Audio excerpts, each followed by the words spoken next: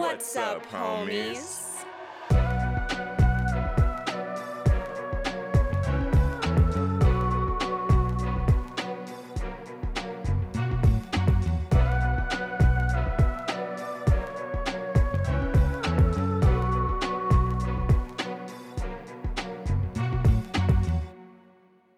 What's up, homies? I'm Erica. And I'm Roshane. And as always, thank you so much for hanging out with us today as we get into another spooky movie. This week is a little bit different, or I shall say, the lead up to this movie was a little bit different than how we normally do. At the time that we were recording this, yesterday we had a Twitch celebration, a Twitch-abration, if you will, for some milestones that we had recently hit. We were celebrating them with the homies, and we decided to end the stream with a watch-along, and we decided, after some back and forth, some deliberation with all the viewers that were in there, we ended up choosing Paranormal Activity as the movie for all of us to watch together. And I would say, I don't know, like when we saw that and we decided to watch it, I feel like both of us were just, it sparked some joy within us. And we thought, why don't we just do an episode about Paranormal Activity? Yeah, very true. I mean, we've been meaning to talk about it for a little while, and longtime listeners know that it's a little bit of a passion series for me, a guilty pleasure, if you will. So when it became the choice, it seemed like the right thing to do. Granted, I do think that whatever we ended up watching, we probably would have done our episode on, let's be real. Right. Because I just feel like I don't know, there was something really fun about watching it with some of the homies and then kind of giving out some general thoughts while we were watching it, but then being like, we could go a lot more in depth about this movie. And so, yeah, I feel like whatever movie we would have ended up watching probably would have been the episode. However, yeah, it just kind of worked out that Paranormal Activity ended up being the one we chose because we didn't realize this until we started the movie, but the movie majority of it takes place in September. Happy accident. You really do love to see it. Coincidence. You're like, it all works out. So I think it was meant to be, personally. Agreed. But that being said, I think it's important, especially for this movie, for us to get into our scare scale. So, on a scale from 1 to 5, how scary is Paranormal Activity, Roshane? Okay, so I think there may honestly be two, and it depends on whether or not you've actually seen it before or if you've never seen it before and you don't know anything about it. Because it's kind of like the Blair Witch Project, where once you understand the idea, it becomes less scary. But that first watch through, easy 5 for me. Easy 5. When you don't know what's happening, and you don't know like all the little tidbits and extra stuff about the movie, and you're just watching for plot, the whole thing is jump scares, like the whole thing. So if you don't like being frightened, I don't think this one is for you. So I'm gonna give it a 5. Okay. I'm gonna go ahead and give this movie I'm gonna give it a 4. Personally, I do think this is a creepy, scary movie, particularly watching it last night with my headphones on. I've never watched the movie like that, and I wasn't loving hearing all of those like background noises right in my earlobe. So that was spooky. I definitely think that even if you've watched it before, I feel like 4 is pretty solid because even as someone who has watched it before and who remembers where all of the jump scares occur, still sitting here in my office alone at night watching it, I still felt spooked. I still felt creeped out. Despite knowing what was going to happen, I still think this movie is pretty effective at least giving you that creepy, spooky feeling, even if you're not jumping at every scare that they give. So yeah, I would say a 4, a solid 4, but yes, probably a 5 if you've never seen it before. And I would also say it probably goes down a little bit the more you see it, but what scary movie doesn't at the end of the day? Right. It's always going to be, unless it's something where you're like, I'm always afraid of clowns. So every time I see it, it's scary. Oh, For the that's most fair. part, That's very valid. Yeah, once you clock those jump scares, you're always going to lower that scale a bit. But I think especially for me, who hadn't seen this movie in a while, I still felt that dread. I still had the feeling in my body. So yeah, 4 for me. Okay, fair enough. Well, then with that out of the way, shall we just hop into the synopsis? Please do. All right, then, homies, we are entering into spoiler territory, so you have been warned, but as you can probably guess, we are talking about Paranormal Activity. This movie is from 2007, directed by Oren Peli, starring Katie Featherston as Katie and Mika Sloat as Mika. Young couple Katie and Mika live in a home together in San Diego, California. Although happy, Katie has been struggling with paranormal phenomenon since she was 8 years old. Mika buys a camera and sets it up in the bedroom in hopes of capturing the phenomenon on film. But when the paranormal activity becomes worse and increasingly more violent, the young couple scramble to find a solution before it is too late.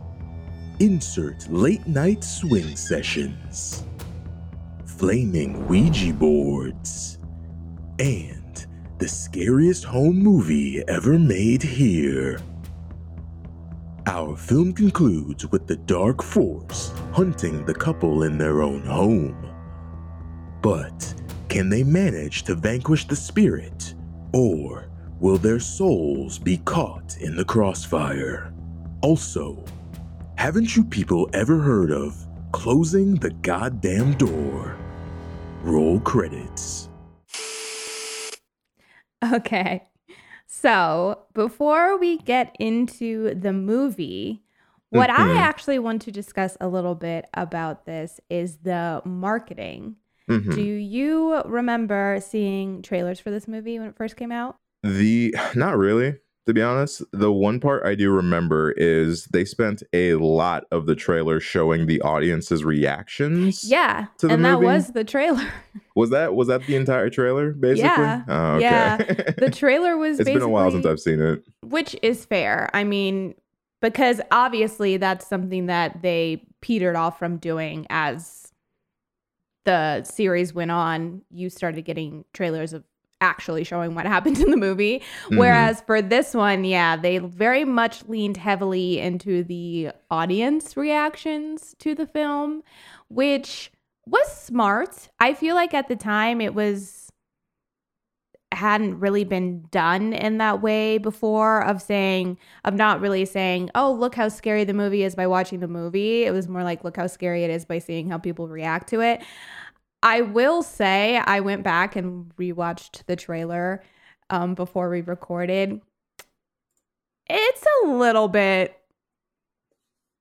corny. Like I'm sure that is authentically how people felt at the time of doing that screening and how they're honest and true reactions. But I will say, if a movie did that now, I think Paranormal Activity, similarly to like the Blair Witch Project, when you have found footage movies like this and they're kind of the first of their kind, I think that they really benefit from trying new things and saying, yeah, we did this, nobody else has done this, and so we've kind of benefited from that.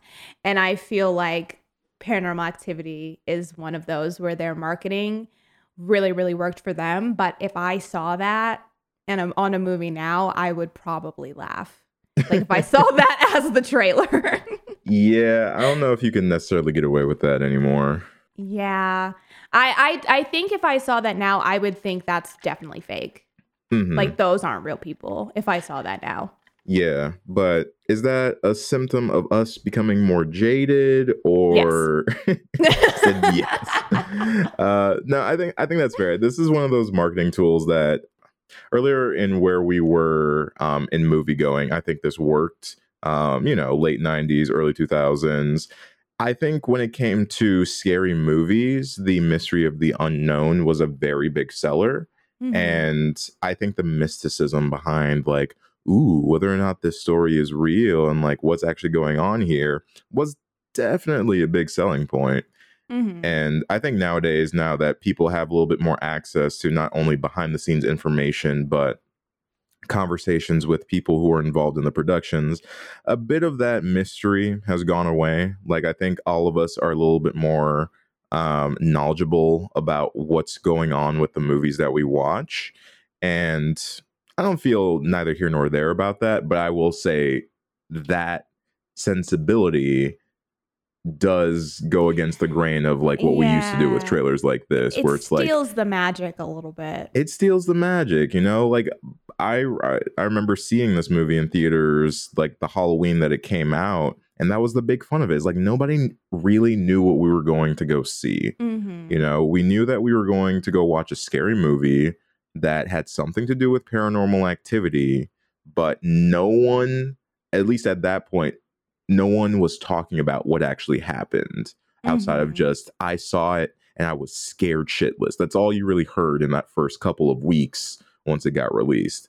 I think the longer it was out, more people started to break it down and like dissect Right. it and, kill some of the mysticism there. But that initial release, legendary, I feel like.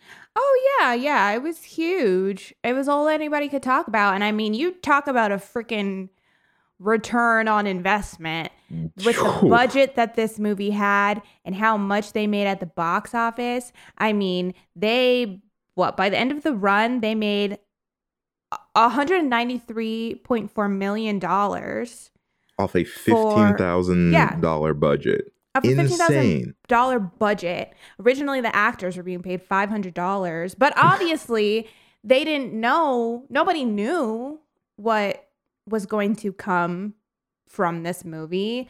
Because it's in that same vein where the director set out with the Blair Witch Project heavily as inspiration. However, you could say that the Blair Witch Project was lightning in a bottle. You could say, yeah, that's what I'm inspired by, but there's no way of knowing if we're ever going to reach that success, because even at this point in 2007, the internet was now available. You couldn't really gimmick market in the exact same way as you could for the Blair Witch Project. Mhm. Although there were, I'm sure, quite a lot of people that maybe saw this and did feel like it was real, maybe thought that it was legit, and maybe thought that those people who died. I'm on that list. I definitely thought it was real for at least a week. I left that theater thinking both of these individuals' lives are ruined. Somebody is dead. And somebody else is missing. And what a concept. How wild would that be if theaters were mass showing the death of a human being and forcing you to pay a ticket, buy your fucking large popcorn and Diet Coke to go and watch someone legitimately die. It's a ridiculous concept, but I gotta say, as a teenager at that time, just going to the movies and seeing a scary movie, you didn't think that hard. You just, you went along with it. And then when that credit screen rolls and it's like, oh, thank you, or Katie's been yada yada, and thank you to the police department. You're like, Google? Help? Yeah. You're like, Kate. And then you look it up and her name's actually Katie. Actually, Katie, oh my God. Because I do think that adds to the mystery. And I don't know how much of that was intentional for hype purposes and how much of that was the fact that Oren didn't write a script for this. Right. But either way, it ended up working out, I think. Yeah, I think so too. I mean, I think it plays into both because, you look it up and you see that their names are the exact same. It really leads into the believability that these people, this was actually their life. Mm-hmm. And then secondly, it's just helpful for the actors because they're just completely going in and improvising off of scenarios that have been given to them, and it's probably easier to completely jump into that knowing that you're not going to fumble a name. You're not going to call this person their real name when their name is supposed to be Anna or something. Mm-hmm. It just makes it probably lifts a little bit of weight since the actors are the ones who are creating the script in a sense live. Yeah. But I didn't see this in theaters actually. Oh, okay. So I kind of missed out on that hype per se. I didn't have quite that theater experience of being able to see this with a bunch of people, but I did see the second Paranormal Activity in a packed theater. So I've had a Paranormal Activity theater experience, and still fairly early on, because I feel like the second one is still pretty successful with the scares.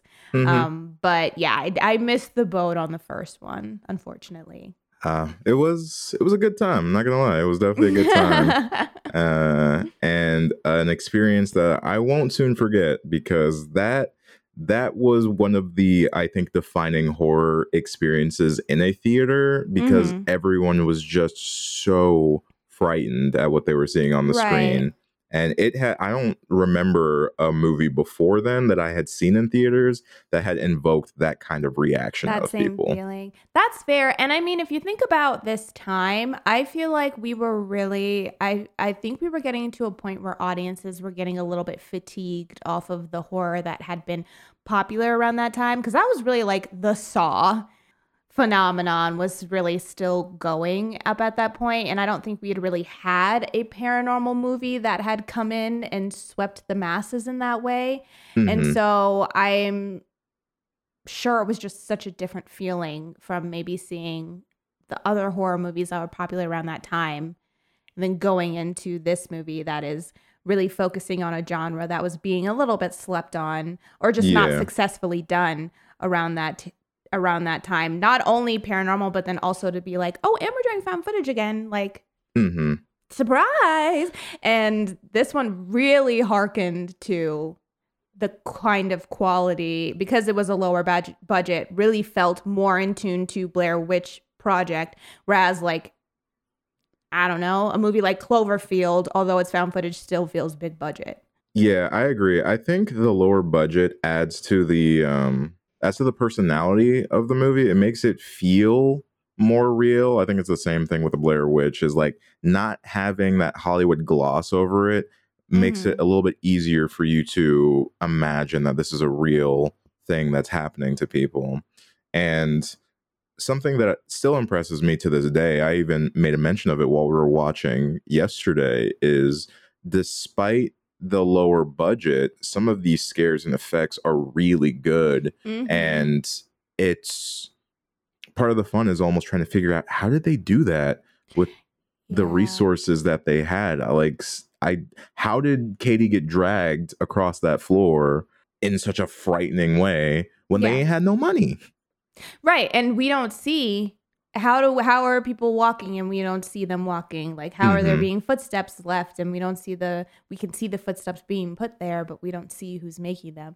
Yeah, I think you really have to become very creative and use some ingenuity when you are decreasing your budget, because you just don't have the option of saying, we'll go in and post and we'll key this out and we'll fix that. Like, it's just not. It's not, you don't know if you're going to have that chance, especially for this movie, which was filmed so quickly in like 10 days or like 10 days, I think. In the director's home. That's the other impressive thing, is like you have all of these effects and like these cool scares and whatnot. And then you realize like this is this director's first film that they filmed in 10 days in his house. Like, with fresh actors. This is their first time. We talk about lightning in a bottle. Like, the fact that worked and they had the payoff that they did is insane. Truly insane. Worked out. Luckily worked out. And it's still going. Don't know if it needs to be, but it's still going. Good for. I'm sure it's still feeling all the residuals and stuff off of that, though, so good for them. But without going too far into everything else, I think it will help if we start to get into this movie a little bit more as far as the plot goes. So, Roshane, yes, what is in your notebook? Well, my notebook is kind of empty because I didn't really take notes while we were watching yesterday. But my mental notebook is full of different thoughts. The first one being, despite my feelings about Mika towards the latter half of the film, I really think that these two, Mika and Katie, play a very genuine couple that is very believable and makes this story so much easier to follow because these two people feel like real people. Mm-hmm. Yeah, first, definitely. They feel like a real couple that we're jumping into in the midst of their relationship. Yeah. I buy that they've been together for a long time. I buy that they have this kind of rapport with each other and they feel very comfortable with each other. But also, too, I think the thing that, look, this is the thing with a couple that you can really clock into that I feel makes them feel realistic or not is the way that they fight. We got like 10 minutes. What the hell are you doing, Mika? Come on, help me. What are you doing? I'm gonna talk to it. Look at me. I told you I was... You promised me you weren't going to... You look at me like that. You promised me you weren't going to mess with that stuff. No. I promised you I wasn't gonna buy a Ouija board. Oh, I didn't buy a Ouija you board. knew exactly what I meant. I borrowed a How Ouija board. dare you? You knew exactly what I meant. I said don't mess with that stuff because it scared me. What do? You go out and you get the best looking fucking Ouija board I've ever seen and you put it in the middle of our living room? Explain that to me. I borrowed it. You know what? I don't care what you did. You're going to throw it away. We're going to leave right now. Okay. There's no more camera. There's no more nothing. I don't want to hear it. I don't even want to hear it. Kate. No, don't keep me. I'm leaving and you're coming with me or you're not. Whoa. Chill, babe. I don't hear it.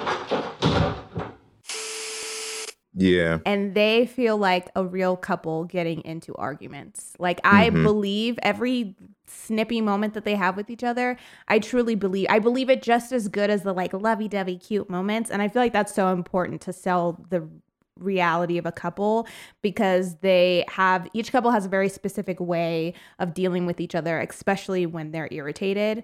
And I love those scenes of them bickering because I like seeing the dynamic of their relationship.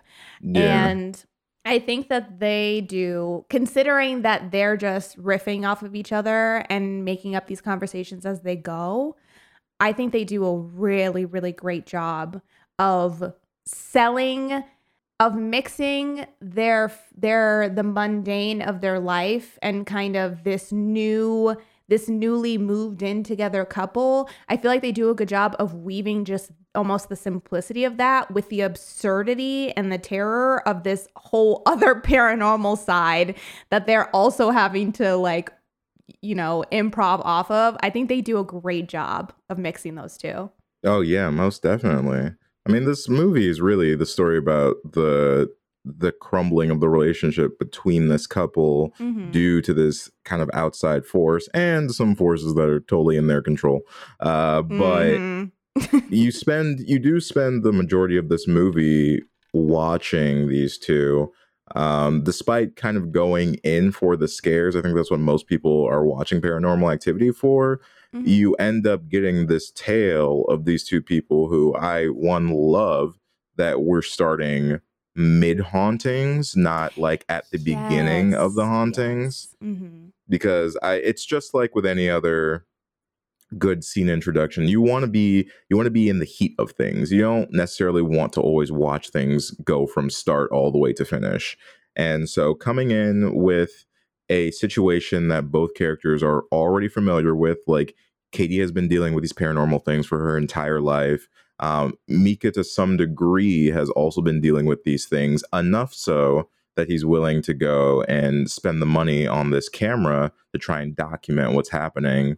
And then over the course of this month kind of that we watch them, we get to see how their choices affect what's going on around them and how what's going on around them affects their relationship and honestly their safety and all that stuff. Yeah, definitely. That was a point that I really realized again too last night as well, was that it's so clever. It's the best thing they could have done to have this be something that she has dealt with her entire life rather than we've moved in and this has just begun, because it just brings such a different perspective from her character of this like weariness and this exhaustion of having to continually have these moments in your life where these horrible things are happening and you don't know when they're going to start and you don't know how bad it's going to be. And she already has the knowledge of that going in. We don't have to sit and watch her get privy to what's going on. She already knows what's going on. So what we're having to watch is this character of Mika who is not been part of that, and he's the one who is having to learn what's going on, how bad it is, how to handle it, how to deal with it. Mm-hmm. And I feel like it makes it so that they're able to move the plot at a pretty brisk pace because we're already aware that there is an entity or a demon or what have you. And then from there, it's just like, okay, now we have to figure out how to deal with that rather than waiting for it to sink in and then figuring all of that out. And also too, by having it be something that's connected to Katie rather than the house, you've already written in a loophole for yourself where it doesn't matter where she goes, it'll always be with her. So you're not ever giving the audience that chance to say, well, why don't they just leave? Because you've already made it so that that's an irrelevant factor. Mm-hmm.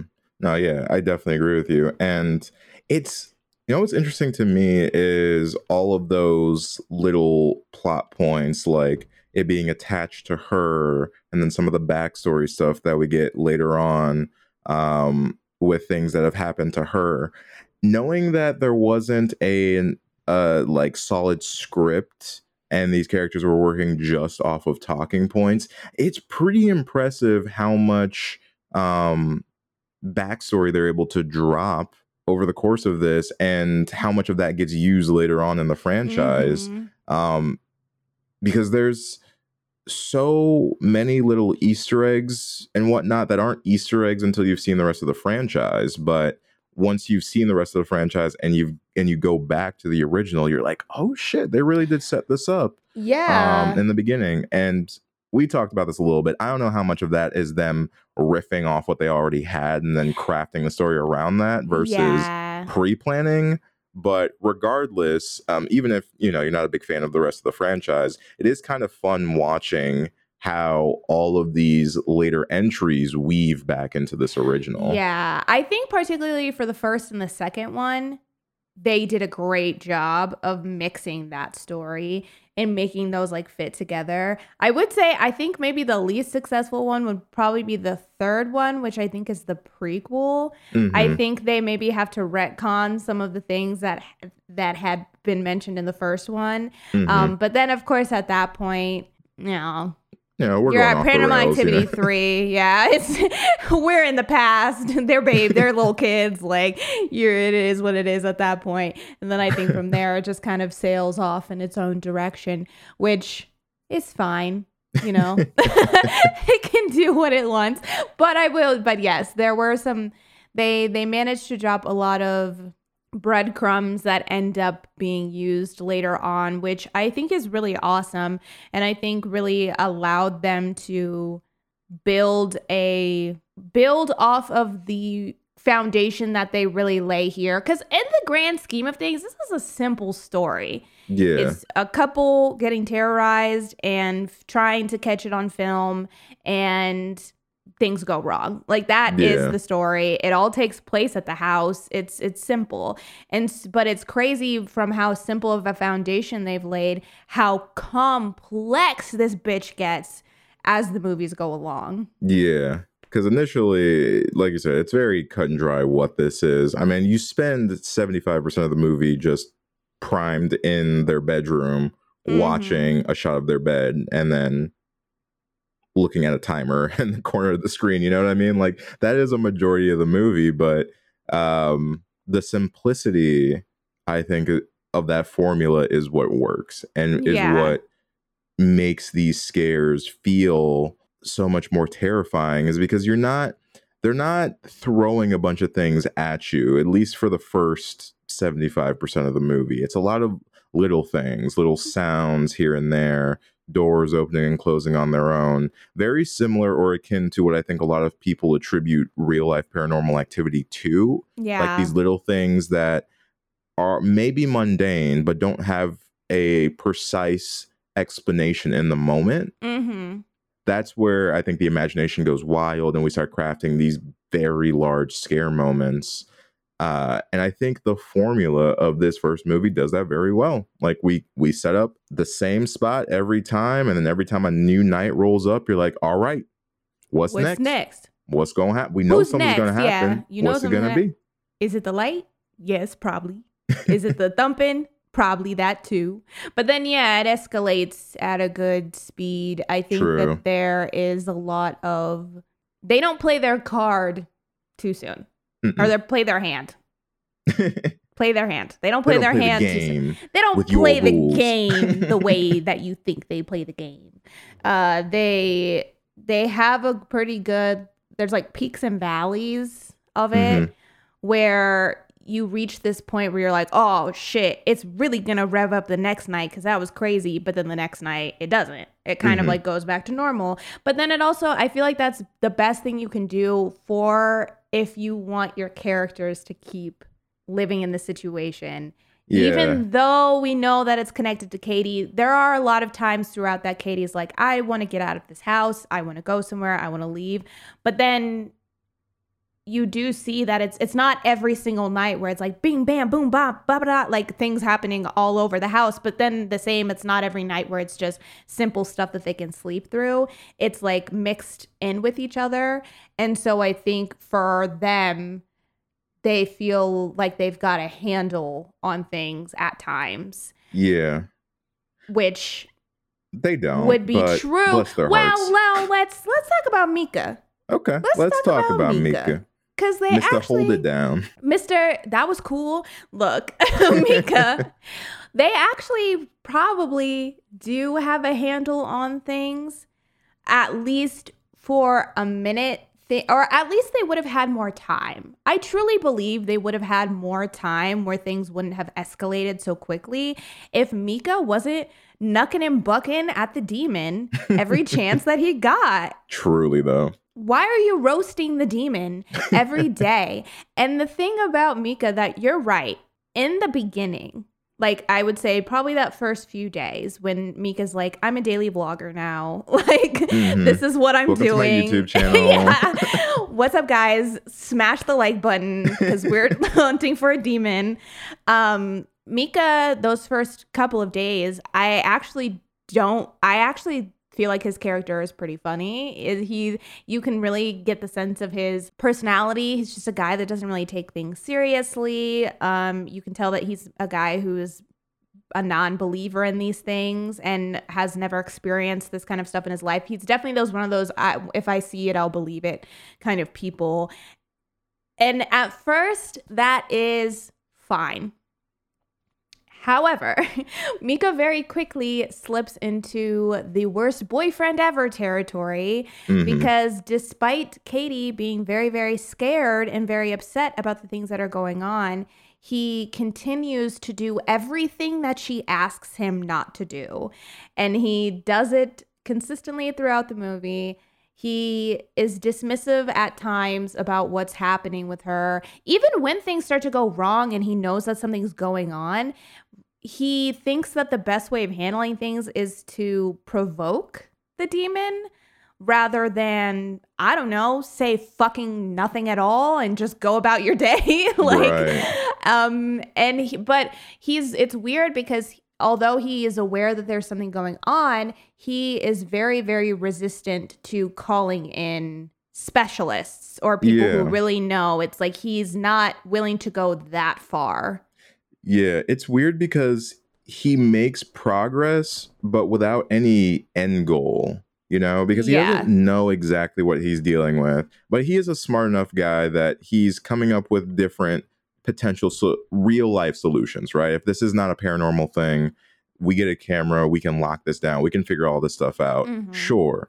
But once he starts getting what he's asking for, he starts getting paranormal things on camera, he starts getting paranormal sounds on audio, he doesn't know what to do other than to just continue provoking. Like he doesn't know how to get rid of whatever this is that is hunting Katie. He doesn't know how to cleanse his home of whatever spirit may be going through. All he knows is he's got a camera, and if he puts provocative stuff for the ghost or demon in front of the camera, maybe he'll get something. And to that degree, I just don't know where he was going. You know, like what are you gonna like? Are you gonna sell the footage? You're gonna sell the footage. Like, are you going to? You're clearly not going to give this over to any of the quote unquote experts in this field. So like, what's the point? You know, like what are you going to do? And it's frustrating because he is so adverse to anything that Katie wants to do in terms of trying to help the solution. He wants to do it himself. Mm-hmm. He wants them to figure it out in house. It's like, bro, you don't know what to do. And the demon's after her. Like, I feel like this should be her decision. Considering the demon her choice, bro. An X, truly. X marks the spot on Katie, and you're just bobbing and weaving through the house, like, but this isn't about you. It was never about you, Mika. But you mentioned when we were watching it that he is like prideful, which I think is fair. I think that that's true. I do think that there's an element of him where he feels like, my house, my girl, I'll fix it. Mm-hmm. I'll figure this out. I'll make sure you're safe. There's definitely an element of that where as time goes on, it feels like he's really, the more that he loses control of the situation, the more that he makes silly decisions to try and get back into control is what it feels like, rather than just saying, you know what, you're right, I have no fucking idea what I'm doing. It seems like he would rather eat glass than just admit that he is out of his depth, which really ends up fucking both of them over in the end. But it's just, I think, because you have Katie, who I really like. I really like Katie as a character. I think that she's a very believable character of someone who is trying their best to keep it together despite the horrible situation that is happening, and really, really starting to unravel as a result. And I think that she's likable. I think that she makes decisions as best she can with the information that she is given. And I like the journey. I completely understand in every situation that she's in, I completely understand her reactions to things. I think that it's completely believable the way that she's reacting, not only to the demon, but also to Mika and the camera and the situation. So I really, really like her character. I guess if you're going to have a character like her, you do need to have maybe a foil, like her antithesis in a way, to have someone else who's like dealing with things in the opposite so that it's not all of the same. I just feel like Mika you're right. There's a moment in time where it feels like there is a change in him, but it almost feels like it's like too little too late by the time it happens. Yeah, most definitely. Like I think once things start ramping up and it gets to that level of like, okay, we really can't explain this shit. Like footsteps in the powder, Ouija boards being lit on fire, like that. Once it's like clearly outside of his ballpark anymore. Yeah, I think he shuts down, but like you said, his shutting down is him kind of latching onto the situation harder and trying to convince himself that he can figure this out and he can do it. But it's like, bro, just let it go and call the priest. Bitch, how? You have nothing. Get some holy water. Get a cross. Get something. And it's frustrating, I think, in the latter half, mostly because when things do escalate and they get to that level of like, again, burning Ouija boards. Yeah. And like explosions in the house, screeching, banshee screeches. Like Mika still, he sees these things, but he doesn't change, you know? Like, I feel like we see the moment where he should change. And he should make a shift in what he's doing because these things have accelerated to this insane degree. But he continues to just do the same stuff. Yeah. More antagonizing, more going against Katie's wishes. It's just, at that point, you're in so deep that, like, try something different. And the fact that he doesn't, and it just leads to both of these characters' demises, it's so annoying. It's so frustrating. After a while, you're just like, oh my God, just get him out of the house. Kick him out. I don't care. And then the thing too, okay, another thing. This part of the movie is very, very relevant in the grand scheme of things. And I get what they were trying to do, but rewatching it, I was like, okay, this means nothing. The Ouija board. So after the whole thing with the Ouija board, and it gets burned, and he's trying to decipher the message, and he thinks it says like, goodbye, Diane. And then he finds Diane. And he's like, I guess that's what they were trying to do, is they were like, well, we need to give him a reason why he doesn't want to have an exorcism. And his whole thing is like, oh, well, there was this girl, Diane, and the exorcism made things worse, and we don't want that to happen. No. What? Just no. What? I mean, sure. Yeah, it could potentially make things worse. I just feel like at that point in the movie when that happened, it's just a silly, I just felt like it was so silly. So you think that the Ouija board says goodbye, Diane. You find this girl named Diane who's had all the same things happen to her as Katie's had happen to her. And then, so what did you think? So what, the demon? And then he says, like, I think he was trying to warn us not to do an exorcism, or like, I was like, the demon's trying to warn you not to do an exorcism.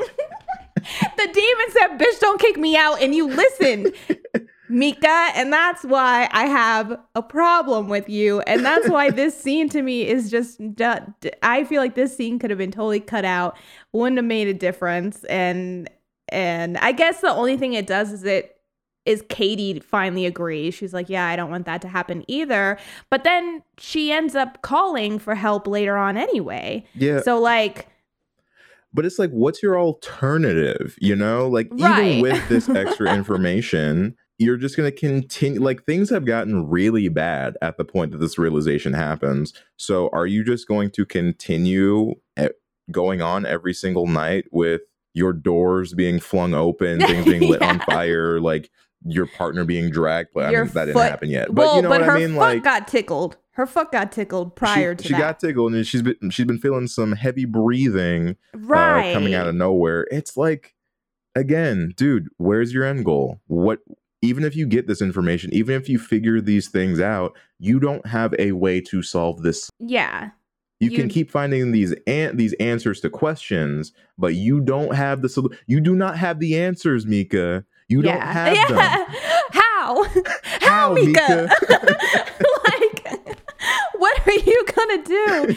Yeah, truly, because that's the thing is he's never as proactive as I would like him to be. And honestly, I feel like that's the one thing I think that would have kind of elevated maybe these situations a little bit for me, is if he was more proactive about when things started popping off and he started believing, if he like looked into it more rather than just like researching that demon book he had for a minute and then being like, oh, well, I hope it's not a demon.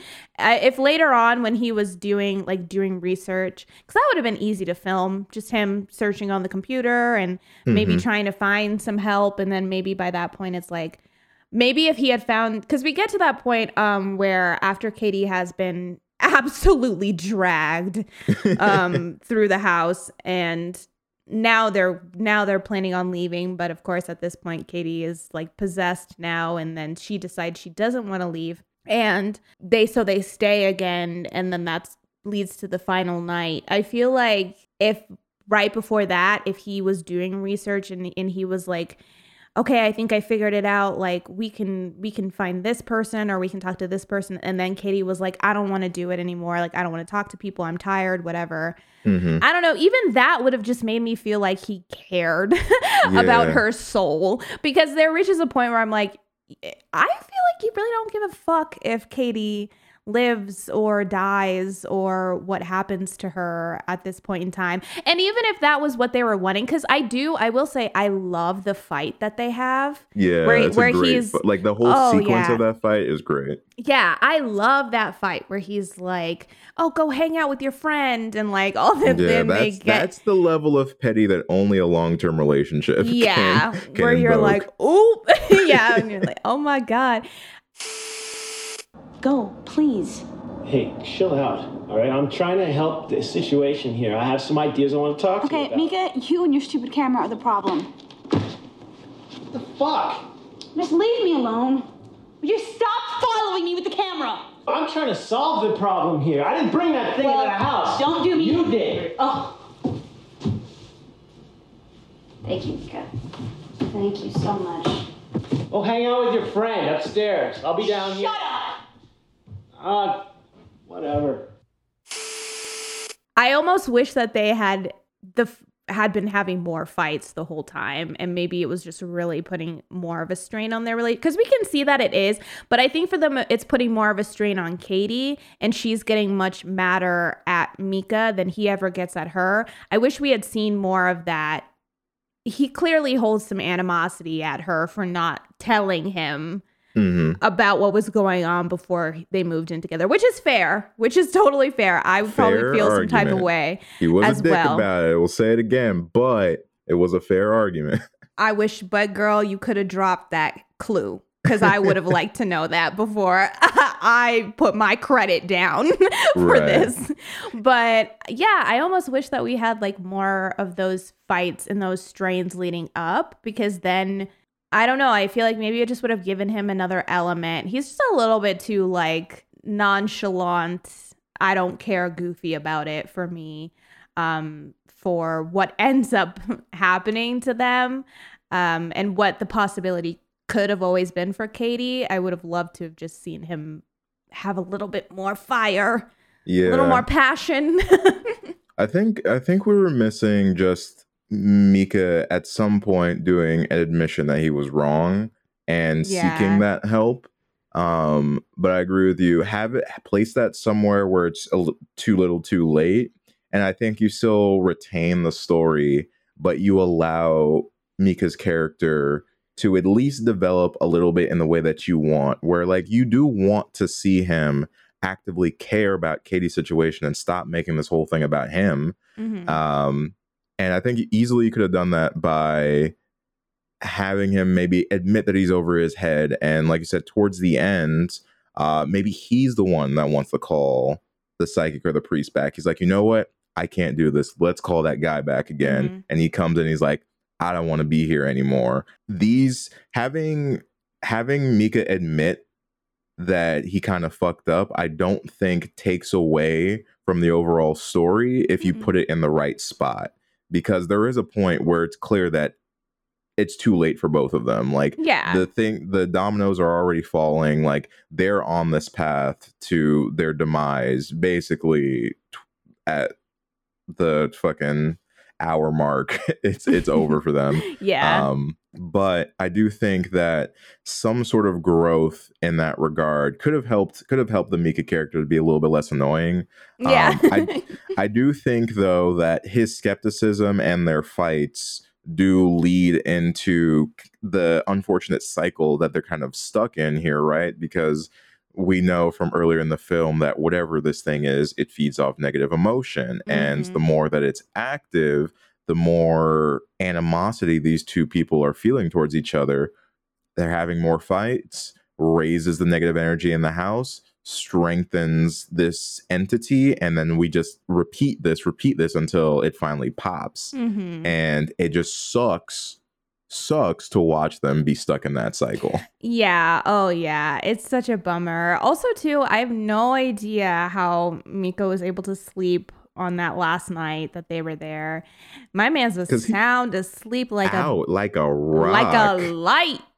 My man was out. He was having the sweetest REM dreams. But yeah, I don't know how. Now, to be fair, by that point they were probably super sleep deprived, and so maybe he was like, I need this, but couldn't be me. Especially now with that door as wide open as it was. I'll say it 1,000 times. That door was very ajar. Nah, we said it in the stream, but I'll say it one more time for the podcast. Look, closing your door, whether you sleep with the door open or closed, if there's a paranormal entity, it doesn't matter. Right. It will go through that door. The door don't mean shit, but it does make you feel safer. And as somebody who sleeps with the door closed, I just the whole time, like, close that goddamn door, please. Yeah. Well, and it's weirdly, I sleep with my door open, which weirdly is not something that I used to do. When I used to have roommates and things like that, I always slept with my door closed. However, now I always sleep with it open, because it just kind of gets like stuffy in the room. I don't like sleeping with my windows open. But also too, I like having the door open because I can like hear what's going on in the house, if that makes sense. See, I'm the opposite. I don't want to know.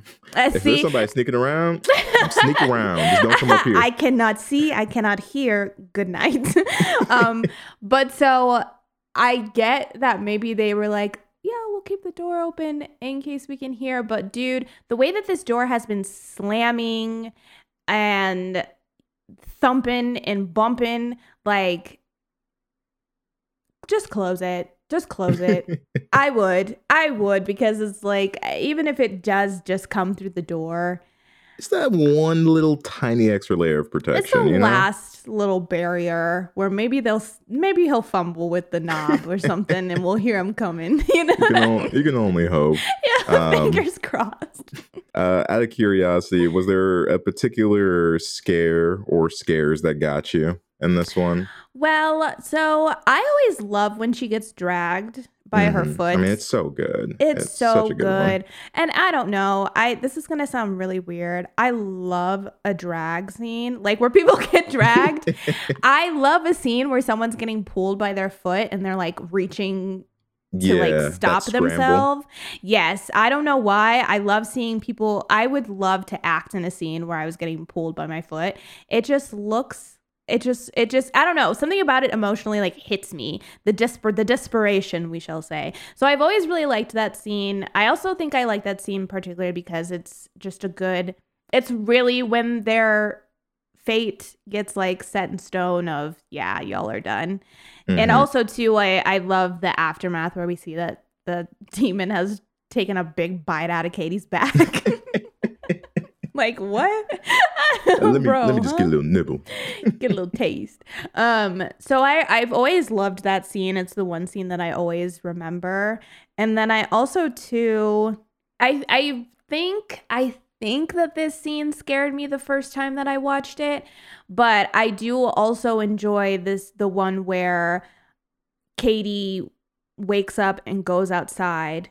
And then Mika goes to follow her. Because him filming, the scenes where they're just walking through the house at night, even if there's nothing going on, are still very creepy to me. And just it being like him walking through and then like looking outside, and then he sees her in the chair, and then he goes out inside and there's a noise upstairs. And then when he turns around upstairs and she's just standing there, I just think it's a really great scene, particularly for that being one of those scenes where nothing with the demon really happens. All of the creepy stuff is really Katie. Like Katie's being creepy.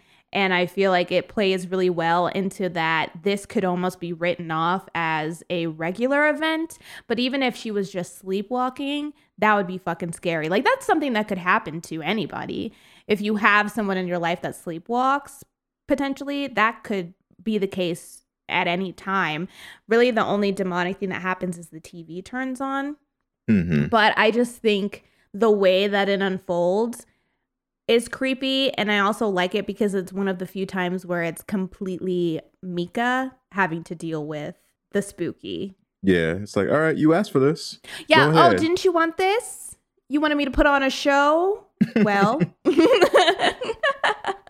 Beam was like, oh, you talking all that mess. Yeah. It's just me and you now. What's good? Was good. Did you like that or what? You want to watch a little TV? I put something on for you. Yeah. Oh man, I know that demon hated his guts. He could not wait to get rid of him. Wait to kill him. I really like there's like one night, I think it's like after they find the photograph, but it's like one of those nights where they're like sleeping in bed, the door's open, and like you see a light turn on downstairs and like turn back off, and like they hear something. And Micah gets up to kind of go check what it is, but before he can get there, the door just like slams shut right in front of both of them. That scene gets me every time. Every fucking time. Because it's just that, like, I don't think it's the scariest of the scenes in the movie, but it's the sequence of events and how everything is just outside of their POV that frightens me. Not knowing what's going on. It's that downstairs. Not knowing what's happening that's truly frightening. The not knowing what's happening downstairs as you see the lights flicker on and off, and then not knowing what's going on the other side of that door once it slams shut, because you know there's something there, but it's outside of your field of view, and you're just like, what is it? What is this thing? What does it want? Well, and then doesn't it keep going? Because then they go out, and then doesn't it go into the bedroom and close the door? Yeah. Yeah. And it's one of those situations where, in comparison to the scares that we've seen earlier, it's just such an escalation of events, where we've had similar scares earlier on in the movie, but it's really telling how much more active this demon has become. Yeah. And how little fucks it is giving about being caught on camera anymore. Oh, yeah. This demon is showing up and showing out. It wants its airtime. It wants its fame. And it wants it to be known that it is there and not playing games anymore. And I feel like, too, I mean, as obviously, for the most part, this is accurate throughout the whole film, is we don't see anything besides a shadow. Yeah, like a passing shadow. Yeah, is all you really get to see the scope of whatever this demon is. But everything else is just infer, and like your mind can fill in where it is at that moment in time, what it's doing for the most part.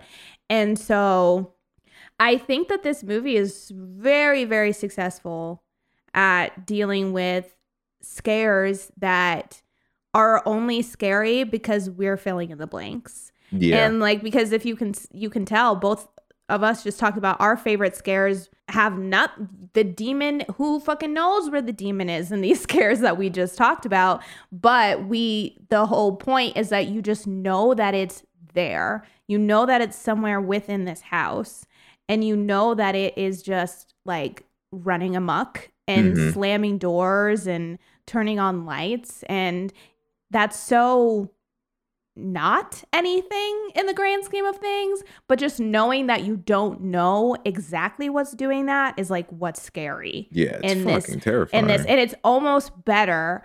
That's the thing about this movie, is it's so much better actually that we never really get to see it, rather than us knowing what it looks like. Because I think if I knew what it looked like, that it would take away from what I could imagine in my mind. And that like question mark, I feel like is much scarier than having a definitive picture. Because even the very end, when Katie's face turns all demonic, I don't like that. I really think it looks wacky. I wish they wouldn't have done that. Yeah. Hot take for me, but I feel like most paranormal movies or whatnot, when they show you what the creature, the demon looks like, it's typically my least favorite part. Yeah. The only one, like, it works for me it only works if you know for a fact that your demon can't be fucked with, is like the tops. Because the Conjuring series, I like seeing the demons. That's one of my favorite things about the Conjurings. Okay. The Conjuring is that their designs are always really, really cool. Or even like Poltergeist, I like knowing it's what's his name? Crane? Hugh? I'm thinking of a different thing. That's haunted. That's Hill House. Yeah. Yeah, but I'm thinking of something completely different. y'all know who I'm talking about. The creepy old man from Poltergeist. Like, I like seeing them at times. Mhm. But if you're not sure, for instance, for this case, having a budget as small as they had, if you know for a fact that your demon can't be the baddest bitch on the block, then like it's so much better to just have them be unseen. Yeah, I agree. And I mean, since you brought up the ending, first I want to ask, because there are, I think, 3 different endings to this movie. Have you seen all 3 of the endings? I've seen, I think I saw the one with the police. With the police? Okay. Where they So I came think in. that I believe is the original ending. For those that don't know, these are all over YouTube. You can look these up very, very quickly. But you have 3 different endings. You have the theatrical ending that we get with the demonic Katie face. You have another alternate ending where, similar to the theatrical ending, but in that one, Katie ends up killing herself at the end. And then you have the original ending, which has no Mika at the end, but you just get Katie in her bedroom. And she's just comatose there for like over a day before the police come and finally just like take her out, because she kind of like walks towards them with a knife. And all 3 of these similar, but they definitely give off much, much different vibes for the ending. You've already expressed that the demonic Katie face was not your favorite.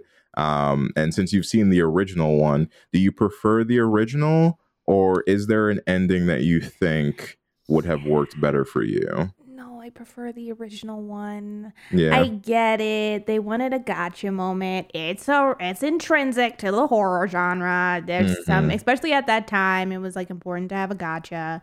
Right. But I think what I like about the original ending, I just feel like obviously it worked out, right? Having Katie survive in the grand scope of this series ended up working out. That was like one of the best things they could have done, was to have her survive for them, I guess. You know, I don't necessarily, I didn't need Katie to come back in every movie, but like it worked out for them, whatever.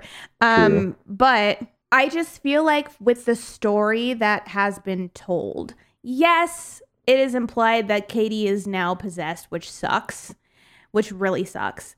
But what I like about that one is there's this element of it where you feel like, oh my God, Katie is still like within herself, and it's like you almost feel more of that like fight, that like Katie is still herself somewhere in there. And so even though she's done this horrible thing, it's almost like she snaps out of it when the police get there, and then she gets killed because she did technically do this thing, but it was like it wasn't of her own free will. And I just feel like that story, both of them dying, to me feels like the accurate ending for this story. Like I feel like this tale should end with both of them dying, and it just makes sense that Katie would kill Mika, and then some way she would die, she would be killed as a result of what she's done. Right. I just think that makes a lot of sense if we were looking at this as a contained one-off story, especially because even if she had died, I do think they still could have brought her back. Yeah, that's how I feel too. Is like, it may even be more shocking to see her again after you're like, no, she died. Like I watched her die. She could have, because like in the alternate, she like slits her throat with a knife. You could have still had her come back with like her throat slit and stuff, and I think that would have been absolutely terrifying. Yeah, because like she's possessed by a demon. I think she would probably still. I think the demon would be like, okay, cool, I'll just wear you like a suit now. Truly, yeah. Although I really like the original ending just for the realism of it, I do think it plays a bit more into the like, oh, these are real people. Because the sequence in the original feels like, okay, this is a logical next step after the things that happened that night. Yeah. In the regards of like they're, making it more theatrical and the idea that they could potentially have sequels, I agree that the original doesn't work for that because it just has a much different atmosphere at the end of it that I don't think transitions very well into a sequel. Yeah. I think I'd be okay with the theatrical ending, and I'd be okay with Katie dying if we straight up just cut the demon face. Like, just have her walk out. Have her do everything that she does. She could even go sniff his body again. I don't care. That's fine. Have all of that. Have her maybe glance at the camera and then just walk out. Yeah. Even if she sniffed him, she looked up at the camera and she smiled. And she just smiled at the camera.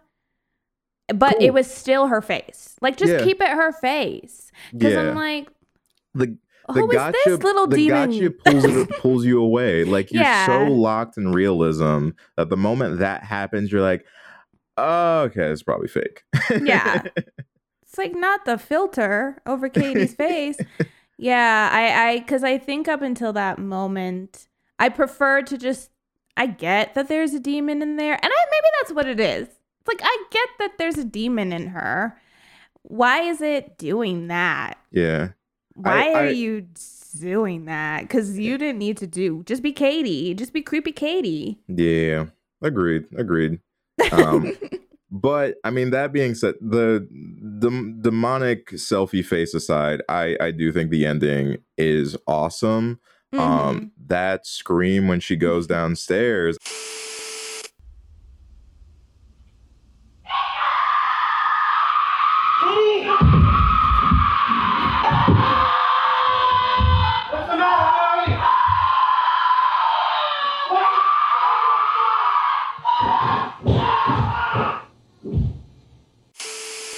I talk about it all the time. It's so good. And I would love to know the behind the scenes of the sound design of that because that is a demonic scream. When I think of a demonic scream, I hear that scream because it's just distorted enough that you can tell that it's inhuman, and I fucking love it. Yeah, they found a very good balance. They blended Katie's scream with the demonic scream really well, but then you can also hear Micah screaming. So it's these three blending screams that sound nuts when you hear it all at once. It's overwhelming when you hear it all at once. But yeah, you can definitely tell that something crazy is going on down there. That's just another thing too. It's we don't really know what happens to Micah. I mean, in the other endings, it's obvious that she's stabbed him. But then in this one, it's not so clear cut that is how she killed him, and because of how quickly it ends. And so, yeah, I think that this ending as a whole, just having it be, because it's weird, because I sometimes forget how quickly it just ends. Yeah. It just kind of, she wakes up, goes downstairs, starts screaming. He goes down after her, gets thrown at the camera, and then that's the end.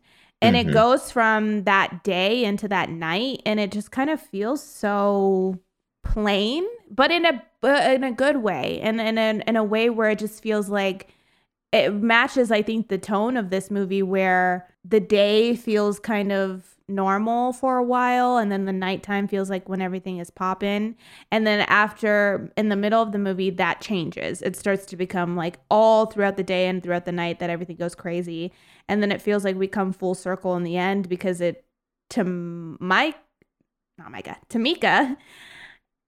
it feels like that again. The day has been kind of weird but normal, and then it's they just go to bed and everything feels right, and then everything goes wrong immediately, and then he's dead and Katie's a demon. And then that's the end. And I'd also, obviously, because of the way that they're playing this as if it is found footage that they just found, and then it just abruptly cuts to black, and then they have the little blurb. Their little thing where they're like, Katie is gone. Mika's dead. And that's it. That's all, folks. So I don't know. I like how quickly it all happens. Yeah, it's very abrupt, and I agree. I think it lends itself into the rest of the mood that we've crafted for the runtime of this. Yeah. Also, okay, can we very quickly before we wrap, can we talk about what is he? He's like a demonologist, right? Oh yeah. That comes to that. I just had his name too. Give me 1 second. Dr. Avery's. There we go. Dr. Avery's. This man cracks me up, dude. Oh my God. It's so funny. I don't know if it was meant to be. That's the thing. I don't think it was meant to be funny. But it's so funny. It's so funny. I wonder... I feel like they maybe could have, the way that this scene unfolds where he comes back to the house, I feel like they maybe could have tweaked it a little bit to make it not so funny. But he basically walks into the house and he's like, I gotta get the fuck out of here immediately because this is wild. He's like, the demon energy, it's... Katie, hi. Hi, come in, please. Thank you so much for coming back. Oh, no problem, no problem. Tika, hi. We called Dr. Avery's, but he's gone. Yes, he's out of the country. He'll be back. Wow. We need your help. This is overpowering. It's getting worse. Yes, it certainly doesn't like that I'm here, and I cannot help you. What? In fact, I've got to get out of here. This thing is very aggravated, the fact that I'm here. Wait. Everybody calm down. We need your help. Well, I've got to tell you, I am not the person to help you in this situation. This is not my area of expertise. I think I'm doing more harm being here than any good. Yes, I really have got to leave. And Dr. Avery's will be back in a few days, and when he gets back here, he'll take care of all your problems. What should we do? Should we leave? Should we? Leaving won't help at all. Let me see what I can do, but I've got to leave this room right now. This is no joke. I will help you, but I can't do this right now. No. Serious? It's palpitating. It's I can taste it. It's in the air. I can taste it. He doesn't like me. I gotta go. And it's just so, oh my gosh, it's funny. And I feel like it's meant to be, it's obviously heartbreaking for Katie, and I want to feel heartbroken with her, but just the way that it happens, it's just the way that he walks in, looks around, and immediately is ready to book it right away.